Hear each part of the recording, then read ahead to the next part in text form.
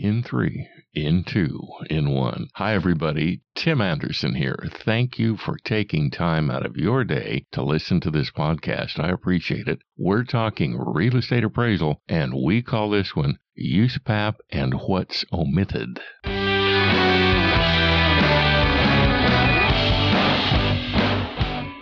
It's no secret that Fannie Mae has been sending more and more quality letters to appraisers. It is not uncommon for these letters to end up on the desk of a state investigator, too. So this podcast is about those letters, among other things. But more importantly, it's about the ways there are to avoid them. That's what's important. Recently, I was rummaging around on the website of the Alabama State Appraisal Board. On the site were the charges filed, as well as the sanctions Alabama applied to those appraisers. These public record data were eye-opening. Not all of these charges and sanctions were the result of Fannie Mae quality letters, but they could have been. And, toward the end of this podcast, we'll get into Fannie Mae's latest reasons for appraisal audits, which lead to quality letters. But back to Alabama. One Alabama sanction centered on a state-certified general real estate appraiser, something that doesn't happen very often. However, that charge specifically treated an FHA appraisal. This appraiser did. That particular appraiser, quote, violated USPAP by failing to follow FHA guidelines in several places, such as effective age. FHA guidelines on page 575 and 576 states, quote, any significant differences between the actual and effective ages requires an explanation, end of the FHA quotation and end of the overall quote.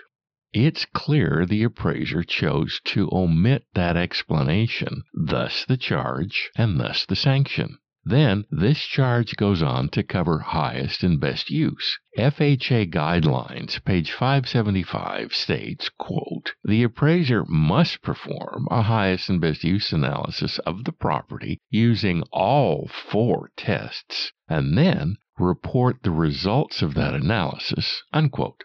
So, this is another explanation the appraiser chose to omit.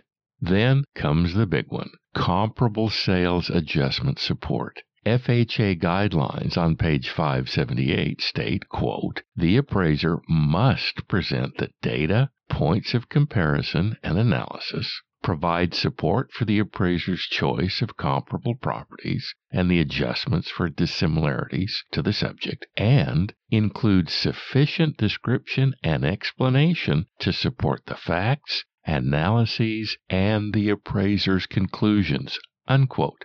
Believe it or not, the charges go on. Each of them specifically mentions not following Fannie Mae guidelines. They also mention the appraiser's failure to explain within the report the lack of explanation or the lack of a summary of the pertinent analyses leading to specific appraisal conclusions. Then, the state of Alabama made 2 damning statements about the appraiser, the appraisal, and the work file. The appraiser, quote, made several large adjustments to the comparable sales without market support or explanation in the report or work file. The sales comparison approach is not credible without the required support for the adjustments, which require support by relevant evidence and logic, unquote. Finally, the state summarized everything with this statement, quote, there was no summary of the information analyzed and the reasoning that supports the analyses, opinions, and conclusions in the report, unquote. Alabama's board imposed an $1,100 fine and a 15-hour USPAP class as the appropriate sanction for these infractions of USPAP. What are we to learn from this? How is our behavior supposed to change by learning from this appraiser's mistakes? First, understand that the Alabama board is not enforcing Fannie Mae guidelines. When an appraiser agrees to accept an assignment, The appraiser also agrees to abide by the lender's requirements, assuming those don't require the appraiser to violate ethics. Since lenders sell their mortgage paper to the GSEs, then the GSE's rules apply. The appraiser accepts this as a contractual obligation, an assignment condition. Therefore, not to follow the applicable GSE's guidelines is not to comply with the contract. To say you will comply, but then not comply, is misleading, a violation of the ethics rule. So what's that second takeaway? That second lesson to be learned? That second lesson has two parts. Part 1 is the work file. Part 2 is support. It is common for a state investigator to frame a question to the appraiser in the context of the work file. In other words, the investigator's question will invite the appraiser to support a conclusion or an adjustment via the data that supports that conclusion or adjustment. Therefore, that market support must reside in the work file. If the details behind that conclusion or adjustment are not in the work file, they have no market support. Then, if the appraiser chooses not to summarize those details in the report, and the appraiser signs the certification, the appraiser is certifying to a guess. Note that Standards Rule 2-3 takes a stand on this. This standards rule makes it clear the appraiser certifies that, quote, every statement of fact in this report is true and correct, unquote. The appraiser's 30 years of experience is not market evidence. Therefore, it is also not market support. Is there another area in which Fannie Mae is taking a particular interest? Yes. That's why she's sending out those quality letters. Our favorite Aunt Fanny is looking closely at sales and financing concessions. And what she looks at is not only whether and how the appraiser adjusted for any such concessions. Fanny also looks at how clearly and effectively the appraiser explained the presence or lack of those adjustments. You ask, what is there to explain clearly and effectively? In your neighborhood analysis, did you discover declining values? Fannie Mae, and HUD-FHA for that matter, wants an analysis of mortgage risk in those neighborhoods. The GSEs want appraisers to pay, quote, particular attention to sales or financing concessions in neighborhoods that are experiencing either declining property values, an oversupply of properties, or marketing times over 6 months, unquote. Now, here's the important part. The very next sentence says, quote, the appraiser must provide their conclusions for the reasons a neighborhood is experiencing declining property values, an oversupply of properties, or marketing times over 6 months, unquote. This means the appraiser must answer the why question. Why are neighborhood values declining? Merely to state they're declining is to fail to explain why they are declining. Fannie Mae wants to know if sales and financing concessions inflate sales prices in an otherwise declining market. True, the appraiser has the final authority to choose comps, but Fannie Mae audits those choices. One of those auditing criteria is sales and financing concessions in light of cash equivalency.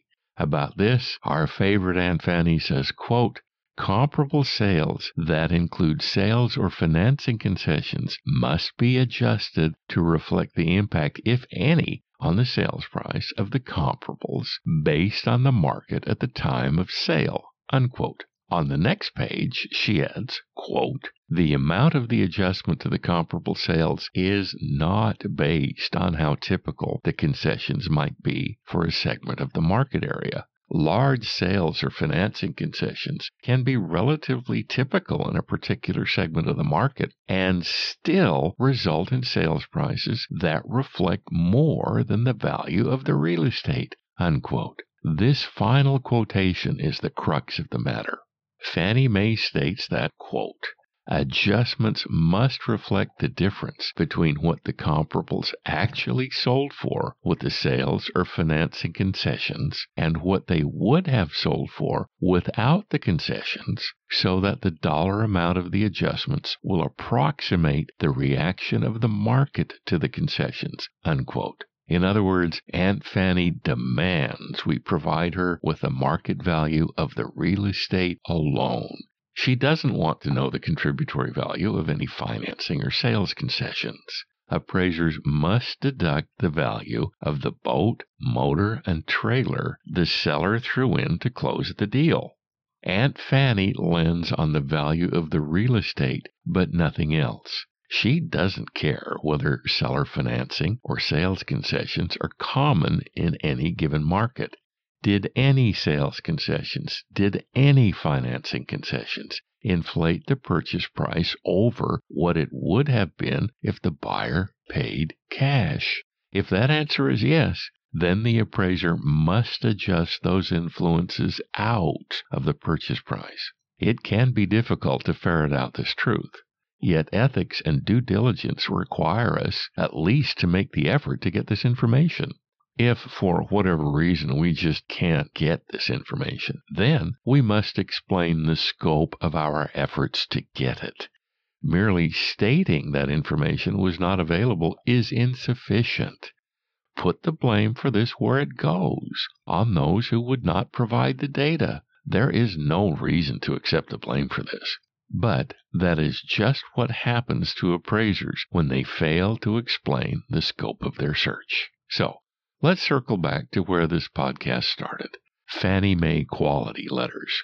She is sending them out because she thinks appraisers are not properly supporting their value conclusions, that the comparable sales do not support the appraisal's value conclusion. If our support for the value conclusion is not immediately apparent, then we have misled the client. How? By failing to lead the client where we want the client to go. We want the client to accompany us to the value conclusion. If the report does not support them in this journey, we have misled them. When we account for sales and financing concessions, in other words, when we don't omit them, when we account for these concessions properly, we're leading them to a market-based conclusion. If we ignore these, in other words, if we omit them, we have misled the client. We have misled the intended users. If our report leads the client and the intended users nowhere, then we have misled them. To avoid those Fannie Mae quality letters about comparable sales, the comps must be truly comparable. It means they have the same highest and best use as the subject. It also means the appraiser has accounted for the price inflationary factors of any financing or concession that's not cash equivalent. Why does Fannie Mae even send out these letters? It's simply because we have not convinced her our sales are truly comparable. How have we not convinced her of this? Why have we not convinced her of this? How can our analyses of the sales data be reliable if we don't reduce them to their cash equivalency? Market value's definition is clear on this cash equivalency requirement. How can our adjustments be accurate if we're not familiar with which adjustments are necessary? If our adjustments are not those the market demands, then how credible is our opinion of market value? Why does Fannie Mae send out quality letters? Because she's not convinced of the quality of our analyses. Now, today, let's take away from her any reason she has to be concerned. Let's give her every reason to love the quality of what we do. Let's market support our conclusions with facts, logic, reasoning, which extend from proper analyses. USPAP does allow appraisers to omit an approach to value if it does not answer the appraisal question. USPAP does not allow an appraiser to omit market support and analyses. The state of Alabama was kind enough to show what happens when we omit these.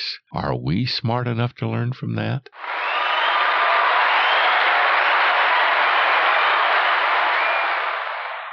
I'm Tim Anderson.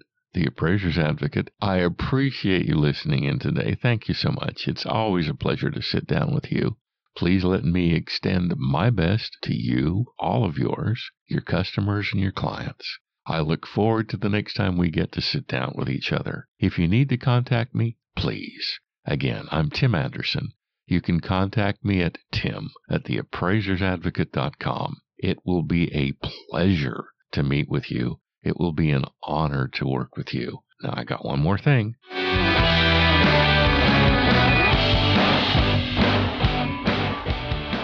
Are your professional fees professional enough? Now we're clear. Thanks